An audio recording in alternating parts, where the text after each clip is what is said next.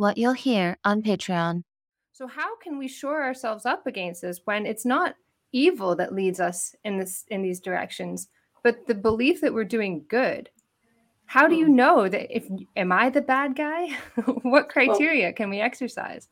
well, the first thing obviously is buy and read Free Your Mind, because this is really exactly why Patrick and I have written it, because we believe in the individual's ability to know right from wrong, to know their own mind and to be in control of their own mind. This isn't just some random gene people are born with. Anybody can learn. Some people may be more naturally resilient than others, but anybody can learn to be psychologically resilient to some degree.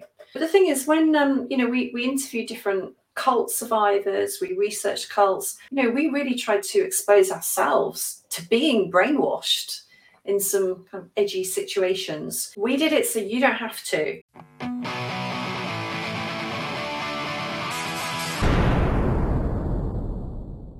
I'm Laura Dodsworth. I'm a writer and a photographer. People might know my last book, A State of Fear, how the UK government weaponised fear during the COVID-19 pandemic. And before that, I wrote a trilogy of books about the body. Probably the most famous one, Womanhood, was turned into a documentary for Channel 4 called 100 Vaginas. So interesting old career trajectory there. So with ending up at this book, I think I've gone from breasts to brains. But there is a trajectory, of exploring what it means to be human. I'm Patrick Fagan. Sometimes I ask people to call me Pat, but please don't, because I hate it, just between us. But the reason I say that is because there's research showing if you use a shorter name or a nickname, you're seen as more popular and cheerful, which I think is where I could use the most help. So I'm a behavioral scientist, and that's the kind of thing I do, is think about how to kind of change behavior, which I do for mostly for brands in marketing. And so I have a foot in academia, but I'm mostly doing commercial consulting. I think probably the two most interesting things to mention, apart from this book, of course, I previously wrote a book about marketing psychology, how to grab people's attention, be emotional, and that kind of thing. And I was also the lead psychologist at Cambridge Analytica, the data analytics firm, but not in the political department, just to be very clear. There was political and consumer. I was in the consumer. But that's what I do really, is understand why people make decisions, and then how to kind of use that in messaging, websites, that kind of thing. Well, it's very interesting because in this book, you appear to be doing the opposite.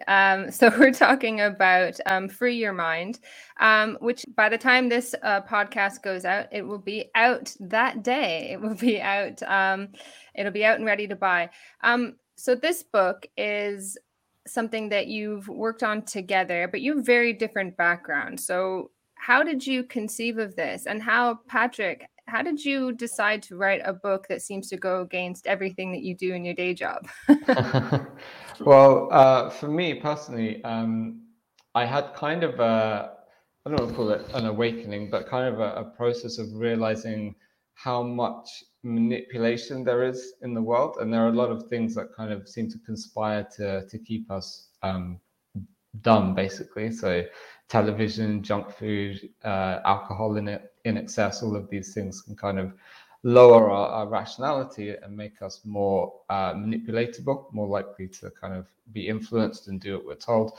And then I saw a lot of manipulation in the media around 2015, 2016. And then that just really went into overdrive during COVID. And I felt that the government and the media really overstepped their marks, overstepped the boundary in terms of what their role in society is. And these techniques, which I still don't think there's anything particularly unethical about them for marketing.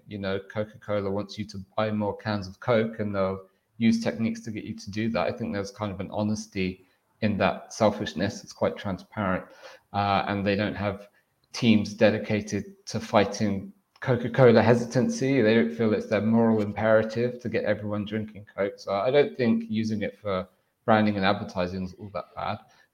But I saw that it really has gone a bit bananas. And so for me, this book hopefully will give people the ammunition or the armor that they need to withstand this onslaught of manipulation and to make their own decisions?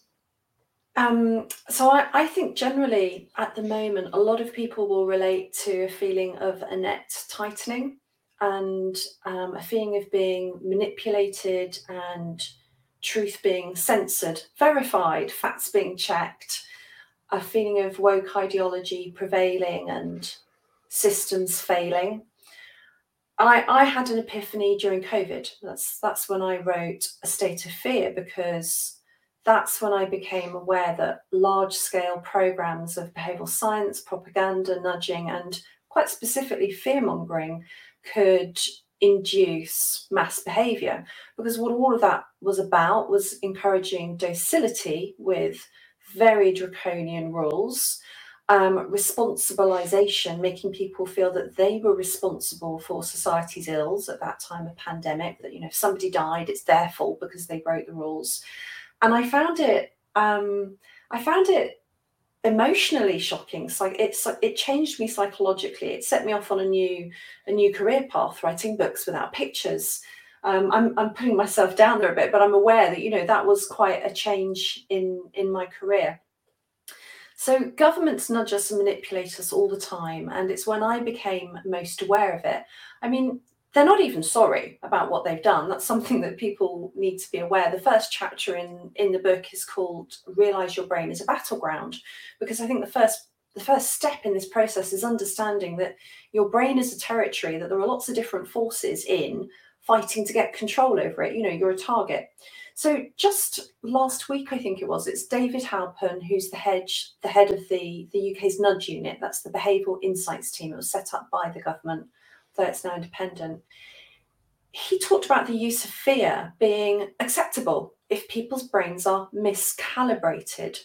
So you would have thought that by now, most people would be uncomfortable to admit that they still think fear-mongering is okay, because we're living with the cost of it now. Impact on mental and physical health. Obviously, the economy's been trashed. A new syndrome called COVID anxiety syndrome has been identified. We know the effects of fear, and that's why before COVID, and there were lots of systematic reviews to show it, the use of fear was completely contraindicated. But he's out there saying it's fine if your brain is miscalibrated. And I think that kind of language gives you an insight into the thinking, which is that people's brains are like bits of machinery to be fine-tuned, or we are social units to be shuffled around a board. So I'm quite passionate about free thinking and free speech. I think it's essential for the individual to flourish. So COVID was my epiphany. I realised that there are no government white knights, completely the opposite. Like Patrick, I don't really take issue with brands nudging us, manipulating us, using advertising, having PR campaigns. I don't really care. I take more of an issue when it's our government, because that has created a different transactional relationship between citizen and government.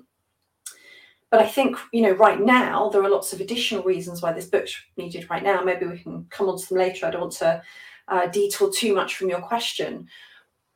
But during COVID, I saw Patrick write an article that I really gravitated to. It was about the impact of mask wearing. And I had also written about that. And I'd gone about it in a slightly different direction through an artistic method of photographing people wearing masks with words embroidered on them. And I contacted him and I interviewed him for A State of Fear. And we stayed in touch and we met up. We met up in person, actually, in that first period when you were allowed to go to a cafe again, when hospitality reopened. And we're sitting outside and it's freezing, under blankets. And I said, I've got an idea for a book I want to write about how people can avoid manipulation, because I don't see anyone else is coming to people's rescue. No one else is teaching people how to recognize and deflect all the different manipulation techniques. And it's just one of those weird serendipitous moments. Patrick had been plotting out the same book. So we came together over COVID, because it was such a profound experience for both of us, seeing how people were manipulated during that time. And that's when we agreed to write this book. So it's been quite a long time in the coming. It comes from that. I don't even remember which lockdown it was, Patrick. I don't know if you remember, but that one when hospitality reopened. The issue with the idea that we know that the problems with scaring people and with fear is that I'm not sure we do know that. So I am I'm a co-host on another channel for a podcast called Sublation Magazine. We've got Sublation Magazine. We run a podcast every Monday live. And my co-host, Doug Lane, has become quite incensed about the Twitter files and about the revelation that social media companies were working with governments to control the flow of information, and they were, asking nicely for for certain forms of censorship to happen. And Doug thought this was horrible, that this was a clear violation of free speech in the United States. And none of our viewers, I mean, a very small portion of our viewers who are left wing, cared. And they thought that Doug had gone off the deep end. And in fact, he was absolutely rinsed for it on social media. And it seems like the consensus is there might have been manipulation, but clearly not enough. And it was a noble kind of manipulation for a good cause. And more of this is necessary because we simply cannot trust people to exercise their own judgments. So, do you really think that we've learned that lesson and that we need to? Mm. Well, that's really interesting to hear about. And I think there's a way in which I probably surround myself with people who think similarly. So in my day-to-day interactions and professional interactions, I'll come across people who think similarly to me. But I know that that's not where the world ends. I've also been following the COVID inquiry. And while we haven't had the Twitter files here in the UK, and my goodness, I wish we would, it's interesting that we haven't, isn't it? We've had similar revelations here in the UK. Like there was the leaked WhatsApp messages that Matt Hancock had on his phone. He gave to journalist Isabel Oakeshott, who wrote a book with him, and they were handed over to the Telegraph. And he talks about scaring the pants off everyone. That's his language, literally scare the pants off everyone with a new variant that they're going to deploy. Deploy is the word he used. And that's not to say there wasn't a variant, but it's like they got it in their pocket and they're choosing when to bring it out to scare people, to make them follow the rules. So the language in those leaked WhatsApp messages shows a really callous disregard people had for us, the citizen, who were being frightened deliberately to follow the rules. And I found the reaction to that similar in a way. And again, mainly it was among people who you would think of as being oriented to the left of the centre politically, saying, well, it might not mean what you think and it's taken out of context, or it's okay to frighten people if they're miscalibrated. And I think it comes down to a fundamental mistrust of people. And I'm sure as a sociologist, you're going to have a really interesting perspective on that, but it seems to me it's been quite a long-term trend. And unfortunately, with the rise of a whole censorship industrial complex, legions of fact checkers, misinformation units, truth verifiers. I mean, I can't get over the fact we have truth verifiers. It's like this whole priest caste. People are coming along with that more and more. Some people believe that it is necessary because we simply won't know how to behave. And there's an over-reliance on the state needing to tell us how to behave and what to think. But I do honestly think as well that there's a parallel culture. There's a parallel world of people who fundamentally disagree, and more people seeing the light, as it were. It's a recent example. It's a bit of a tangent, but the attacks in Nottingham and some students were killed. Now, the vigil was held 2 days after the attacks. I happen to know that the banner went up at Nottingham Town Hall 2 hours after the deaths. This is because the UK government has a plan for how to deal with terror attacks. It's part of what they call controlled spontaneity. They want to send out positive messages about unity, forgiveness, so that we don't see maybe the kind of riots we've seen in France. So you can understand there's some good intentions behind it, but there's also a feeling of it being a bit artificial. And I noticed a lot of people on Twitter talking about this and finding old articles that had been written, namely in Middle East Eye, about the controlled spontaneity after the London Bridge attacks, for instance. And people were contacting me saying, Laura, have you heard of this controlled spontaneity? I said, well, yes, there's a whole chapter called Controlled Spontaneity in a State of Fear. I interviewed somebody who wrote plans, and I interviewed somebody who worked for an agency employed by the government to implement them. So I think some people are becoming quite aware of an artificiality in messaging, in censoring of truth, and it's not feeling right to them. And I think that will only grow, because my perspective, at least, is that human beings do gravitate towards truth. I would say there's is probably a lot of confirmation bias there. So people want other people's views censored, but not their own. For example, so the people who are happy with the unvaccinated being censored and banned from restaurants and so on, probably would not have supported that being done to, for example, gay people for monkeypox. So it's they're just kind of supporting their own biases there. And I try not to get into the left-right judgment of people too much. I think politics is one thing that can be non-binary, but people on the left do tend to want more state control. They want bigger government, more taxes, that kind of thing. So it makes sense that they may be a little bit more censorious and supportive of censorship. But I don't think people have learned their lesson. No, to your question, and I think what happened during COVID could only all of the lockdowns and the censorship and the fear messaging. It could only happen in certain social conditions. So one of the really key things about propaganda is that yes, it's produced by propagandists, but it plays on your fears and your desires, and you're part of the kind of the system and the process yourself. So propaganda usually acts as a lightning rod or an amplifier for fears or prejudices or desires, repressed emotions and passions that you already have. So this fear messaging could only really take hold in a society that was accepting of it in the first place. So when people were talking about going back to normal before COVID, I don't think things were really normal. I think they've been quite strange for a long time. And I don't think that strangeness has gone away now that the COVID era seems to have passed. So I expect there's going to be more of these kind of behaviors and messaging and responses in the near future as well.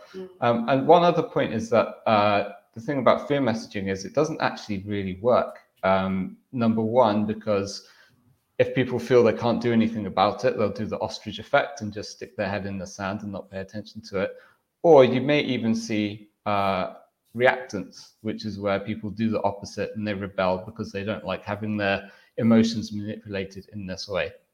So that even the scientific evidence on fear messaging is that you probably shouldn't do it, and that's to say nothing of the ethics. Can I add something to what Patrick just said there? He mentioned confirmation bias, and I think the other thing we're seeing in bucket loads at the moment is cognitive dissonance. So Patrick brought up the COVID vaccination. If you look back, some of the headlines in 21 and 22 were deeply disturbing, talking about punishing the unvaccinated or freezing them out of society, or that they didn't deserve NHS care. It's astonishing on many levels. First of all, that the vaccine didn't do what people assumed it did. And actually, people in the know knew that. I knew that. Anyone who wanted to look at the trial data would know it was never trialled to stop transmission or to stop death. It was trialled to reduce the severity of at least one symptom. So even if you believe it was right to mandate vaccination using passports, access to civic and economic society, even if you believed that this vaccine wasn't going to achieve its aims of stopping transmission, infection, and death necessarily. But whether you believed it or not, there was the ethical position. Is it right to shut people out of society, say they don't deserve medical care, they deserve to be punished or to die because they've chosen for a multitude of reasons not to be vaccinated? We have to remember that previously, up until this point in time, we've always accepted there are reasons of conscientious objection, health, phobias about needles, religious objections, whatever. There's a lot of different reasons. You might have had COVID and not want to expose yourself to the risks that come with any medical intervention. But people said such awful things about the unvaccinated that I think now that there is a cognitive dissonance, they have to prop up what they said before. They have to continue the beliefs. In a way, they need to double down.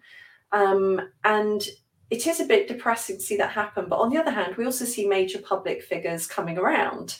And so, in answer to your question, have people learned the lesson? I'm still somewhere between the two. I'd say some people haven't, some people have. But personally, I just try to hold on to an optimistic view of humanity.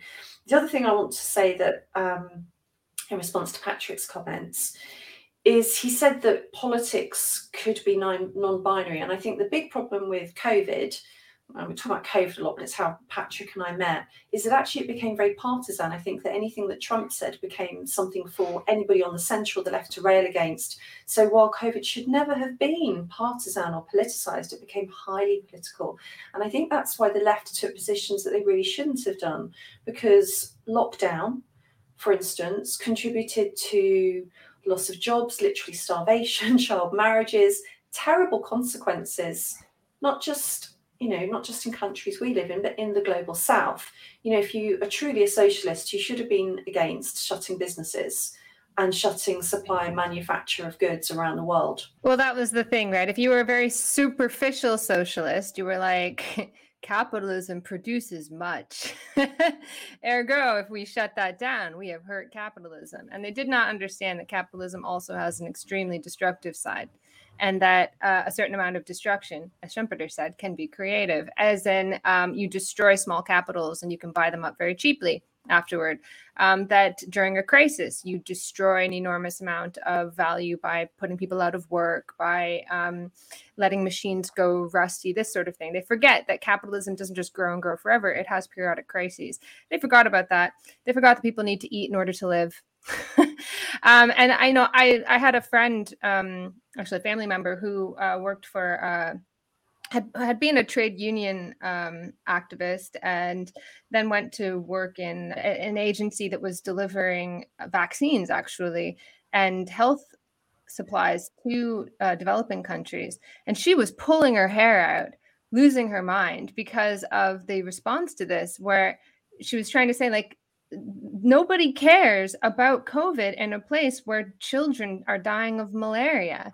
And yet you are asking us to myopically focus on this one issue, and governments around the world are following on from it and completely disregarding the different contexts of all these different countries. But it's exactly as you said, it became this sort of partisan issue where you had to, it was just no deeper thinking was invited. And in fact, it was expressly discouraged. I remember at the very beginning doing a podcast, I was arguing in the comments, which is, don't do that ever. But anyway, it was very enlightening because somebody said to me, if you recall now, it was just after an election in the UK. And some people were really mad that the Tories had won and that they didn't act quickly enough. That was the narrative, right? These Tories didn't care. They wanted to let it rip, this sort of thing. And the person in the comment said to me, we've earned ourselves a 4-month staycation. What a very nasty thing to say. But you notice we've done this to ourselves. Like, it had this punitive edge to it. You did this. You voted against your own interests. You deserve everything that's coming to you. Yeah, I think this partisan issue was key in COVID, and it's a really important thing to be aware of. So, as you'd expect in a book called Free Your Mind, which is about how to avoid manipulation, a big theme of the book is social conformity.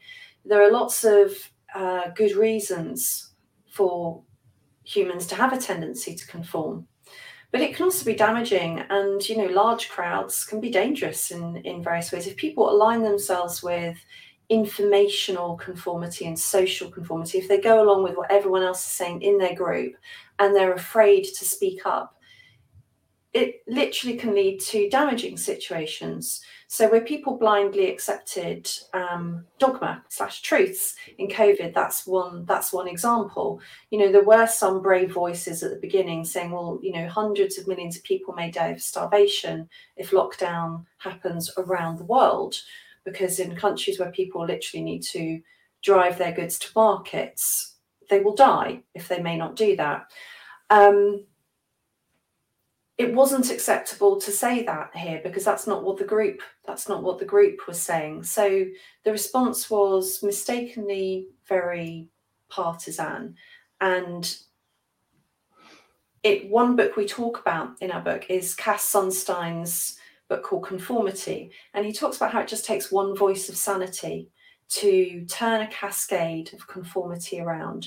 And it's something we really encourage people to do. First of all, be skeptical of what you're told. There are so many chapters and themes which touch on skepticism in the book. But the next thing is to be brave, to be the voice that speaks up, because somebody has to start, somebody has to have that courage to put their head above the parapet, which could be very uncomfortable. You know, if you find yourself in that situation where you want to speak up, you may notice all kinds of very uncomfortable emotions, physical sensations even. You may be worried about professional consequences. But reversing a cascade of conformity starts with one voice of sanity. And it really might as well be you. You'll always learn from it. You'll always be a better person from it. And you stand to benefit the group around you and society by doing so. Also, to your point, Ashley, even in your own social life, this kind of destroy and rebuild process can happen as well. So if you speak up, yes, you may lose some friends, you may lose some work or what have you, but there's amazing new opportunities which are aligned with the truth, which can emerge from that. So it can be a destructive process a bit, but in a good way. I also just wanted to touch upon this let it rip idea, which again is potentially an example of a false binary. The media, the government often present one side and then they present another side. And then you see the public debate kind of say, yeah or no. And it's either one choice or the other. So either they lock down not soon enough or they lock down on time. These were the two positions that were taken and that you could argue for. But actually, there's a whole range of other options outside of that. We could have not locked down at all, for example, or we could have done a very focused, protected lockdown of people who are immunocompromised or very old. So I think that's a really powerful way to free your mind, is just be aware that there's all of these other options beyond the binary that's often presented in the press. As a sociologist, I study social problems, and I recognize a lot of what you're talking about in your book in the sociology of social problems, which is my main area of expertise. One of my favorite sociologists is Joseph Gusfield, who's criminally under-recognized, I think, publicly as one of the greats of sociology. And he was very interdisciplinary, kind of a semiotician, an anthropologist, and a sociologist. But anyways, that's exactly what he did. When we are presented with particular narratives for understanding an issue, he says we have to challenge ourselves to think about all the different ways that we could potentially understand an issue. So he talks, his main area that he looked at was alcohol. So he looked at the temperance movement in a book that I go on about endlessly called Symbolic Crusade, one of my favorite books. And I think I'm going to do a series on it, actually. But anyways, and in books about drunk driving. And he says, well, at the time, now this is the 80s, he says that this has been framed as a moral problem. And we're very used to this being a moral problem, of like moral kind of a moral issue on the part of the driver. He says, well, we have to think about, we could think about it in all sorts of other ways, about the our transport infrastructure, for example. And now it took many, many years, but now we finally do think about transport infrastructure around pubs and so on. But at the time, people hadn't thought of that. It was like this incredible moral crusade against people who were drink driving, as opposed to thinking about the infrastructure around pubs when they closed at night. It's quite crazy to think that it took such a long time because we were so used to thinking about the issue in one particular way. Now, the problem becomes that when you say something like that, you risk absolving people who've done something bad of guilt, right? And then that becomes you, kind of a little bit of that guilt washes off on you.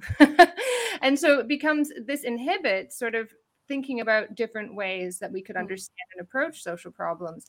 Because as someone who studies these things, I see exactly what people are doing when they frame it as a moral issue. These are the bad people and they're just wholly bad and evil and so on. And we are the good people. And then you're invited to take a side.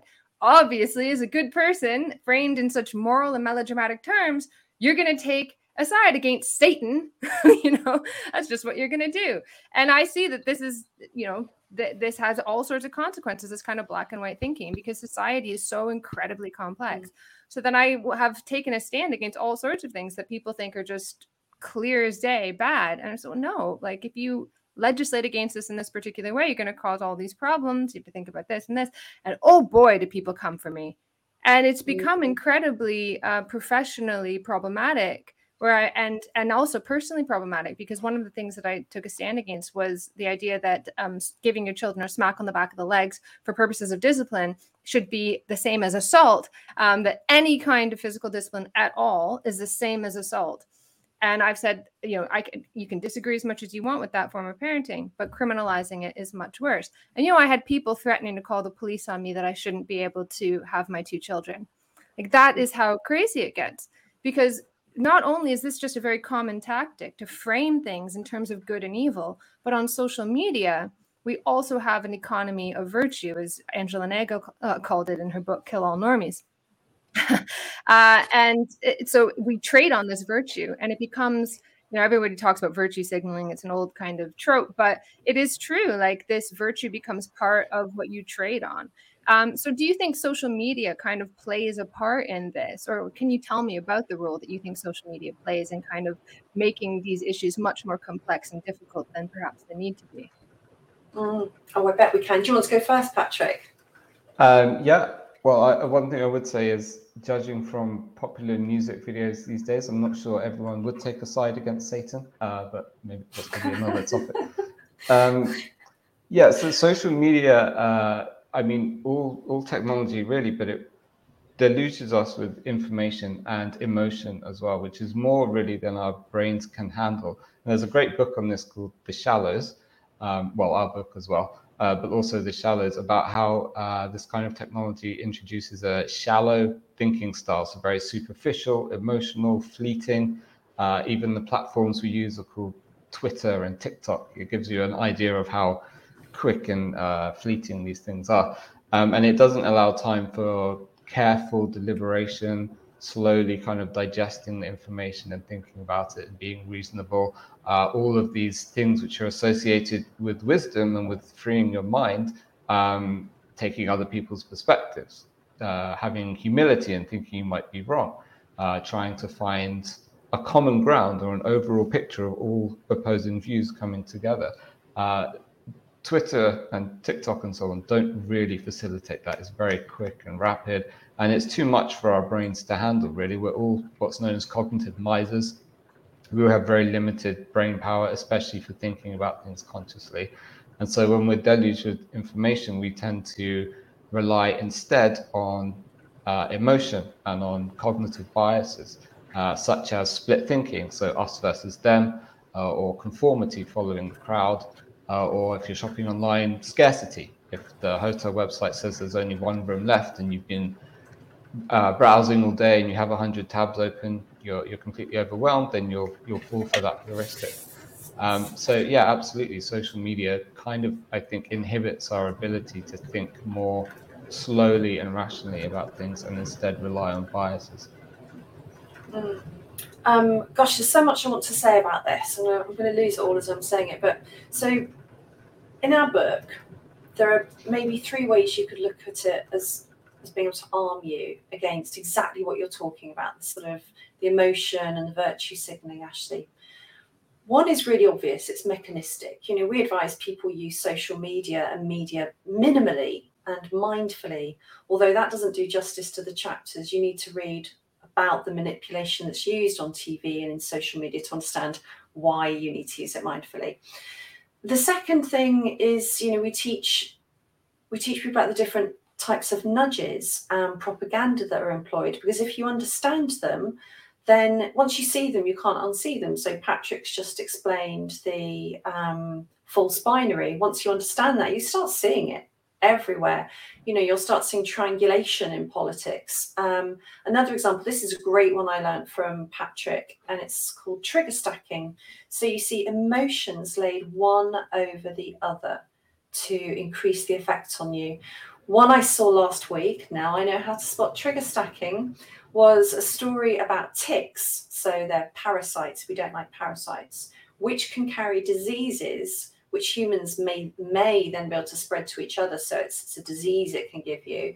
And worse, it's spreading northwards, it's coming to us and invading us. So there's invasion, but because of climate change, so natural disaster. So lots of fears were stacked on top of each other. So that's an example of trigger stacking. And we've got lots of different types of these techniques laid out in the book. But then the last really important principle is building up your own psychological resilience. So, for example, Patrick talked before about how propaganda works. It doesn't just work based on the message, it works based on you. That's the work of a lifetime. But if you understand yourself better, you will be less vulnerable to this sort of messaging. You know, once you know what your emotional landmines are, what your fears are. So, for instance, in COVID, you can only make people very obedient to saving their lives if they are very frightened to death. Well, it's a normal death, but you know, if you've accepted that you're going to die one day, it's not quite as powerful. A more sort of trivial example, if you've come to terms with body image issues, you're going to be a lot less vulnerable to ads which shame you on Facebook, you know, selling you corsets or cosmetic surgery or thick foundation, whatever it is. So understanding yourself. And if you have a strong sense of psychological resilience, you'll just be less threatened by the messaging. And a number of our chapters try to take a principle of psychological resilience in that way. So you almost don't have to think, well, how will I deal with this kind of virtue signaling or emotion? You're already ready. You're a more complete human being. So, for instance, one chapter is about knowing what you stand for, just defining what your virtues and your principles that you live by are. People used to derive that a lot from religion. We live in quite a post-religious world now, but even the atheist or the agnostic can do this by self-individuating, as Jung would put it, and working out what their values are. If you know what your principles are and you take that into any situation, whether it's going shopping or going on social media, you are more resilient against having virtues put on top of you. So if you know what you stand for, you're less likely to fall for what other people tell you is virtuous. That was a long rambling answer. I'm sorry. There's so much to say in response to these questions. Well, and I want to go into, because in each chapter you give, you know, quite clear sort of recommendations, I suppose, for how one can shore oneself up against these kinds of manipulations. And I want to ask more about some of the specific things that you point to. But I was just interested in the way that Patrick kind of framed a response. So you talked about we have primitive brains, we're cognitive misers. And this is the language of the nudge unit. This is the language of politics. I have an essay on my channel on the World Economic Forum and about this presentation that was given on mind control and how much the language, and people are like, oh my God, this evil corporations, evil like amalgamation of powerful people is trying to mind control us. But the thing is, people don't realize just how mainstream this is. The part of the reason why nudge is so powerful within politics is because policymakers have entirely given up on this idea of people as rational, as capable of being persuaded through reason. And instead they think, well, really, we have primitive brains, so let's treat people accordingly. You know, and so they think that they are simply responding to human nature as it is. And I wonder, but the way that Laura is talking, it strikes me as maybe a little bit more flexible. And I don't mean to mischaracterize your position, Patrick, but it does come across as a little bit more flexible, maybe a little bit more optimistic. Do you think there's a risk of reifying this vision of human nature that underlies some of these nudges and some of this manipulation by sort of fighting fire with fire?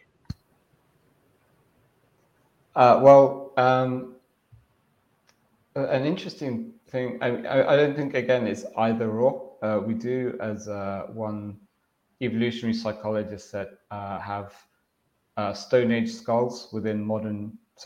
Age brains within modern skulls. So I mean, it's it's primitive, I guess you could say, in that sense, but it's also, of course, is also incredibly advanced, and we can be very rational and do all these amazing things. We can design skyscrapers or write books or anything like that. So I think the danger is, again, in being too black or white, and the pendulum has swung far too far the other way, I think, with behavioral science, seeing people as nudge units, just units to be coaxed with electric shocks or pieces of cheese, and to completely kind of deny people their humanity, to deny that people have a soul, that each person is the center of their own universe with a very rich, complex, subjective experience. Behavioral science doesn't really do that by nature. It's about behavior and it's about science. It's very objective and observable, and doesn't really take into account the nuances of human experience. Although I've got to say, the science isn't always very good, is it, Patrick? I'm so sorry Well, to interrupt, but I just have to say, sometimes it's not very reproducible good science, is it? No, and so there's a bit of irony, a delicious irony, that behavioral scientists, especially over the last few years, have been very follow the science and how do we fight misinformation. It turns out there's loads of misinformation and bad science in behavioral science. So there's a controversy at the minute with the very famous Dan Ariely. A lot of his, or some of his studies, it seems like the data has been faked. There's fraud involved. And there's even a researcher who did research on how to prime people against dishonesty, and it turns out the data was dishonest. So, and also a lot of the research recently is kind of moving more towards, if you want to influence behavior, it's more about kind of systemic change than about small nudges. Researchers are also looking at what's called boosts, which is essentially where you help people make their own rational decisions throughout their life, rather than trying to kind of influence and nudge them at various touch points. So it feels like there is a bit more of a shift away from nudging, which I do believe is a thing. There's a huge amount of research on it, but the picture is a lot more complex and nuanced than I think many behavioral scientists think it is. But, in a way, regardless of how effective, scientific and powerful it is, the fact that policy makers are relying on it is in itself important and interesting. It's of a fundamental consequence for us, the citizen. Because I think you made a really good point, Ashley. It's changed how governments do business. Political parties should have a manifesto, they should have ideas, they get voted in based on those ideas because we voted for them to do it. And then, there's debate in Parliament and laws are brought forth. And actually what's happening now is policymakers aren't really being honest about all their ideas, and they're trying to nudge us towards policy goals. It'll be a big one, but we could talk about perhaps how behavioural science is being used to make people decarbonise their lifestyles. And that will bring in some of what we talked about before, responsibilisation, what the individual citizen can actually truly achieve with all of their ritual subservience to, the various things the individual's supposed to do compared to what big emitters of carbon can achieve. I think a lot of the panic about nudge, and also because we don't like the way governments are nudging, Patrick, and I say that. But a lot of the panic about nudge, and in fact, the way it is used it's almost about denying a special status to humans. It literally sees us as units of behaviour. And you can see that play out in other ways. Look at the fear mongering right now about artificial intelligence. Now, even the scientists and the institutes in this field say that there's no evidence that artificial intelligence will acquire a supersentience that overtakes humans. We're all very frightened about it, probably for multiple reasons. But if you see human beings as no more than a fleshy sack of organic algorithms, we're just a series of decisions and behaviour. If that's all you see us as, you will indeed be threatened by AI, because AI is a set of superior algorithms. It's going to out-algorithm us. It's going to do better. But, at least in the past, people understood they occupied a special status. They're more than animals. They're more than units of behaviour. we are capable of great things. I mean, if you look at AI, all AI is doing so far is free riding on us. Yeah, you've got generative language, but it's our language, and it can paint in the style of, or create music in the style of, but we were there first. It's free riding on our achievements. Human beings can do incredible things, and it's something that I resent, actually.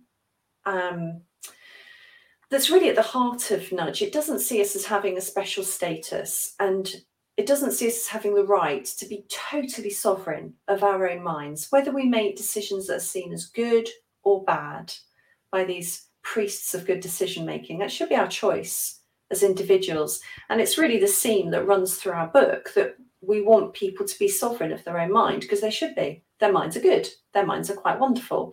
And Visit patreon.com/Ashley A. Frawley for part 2.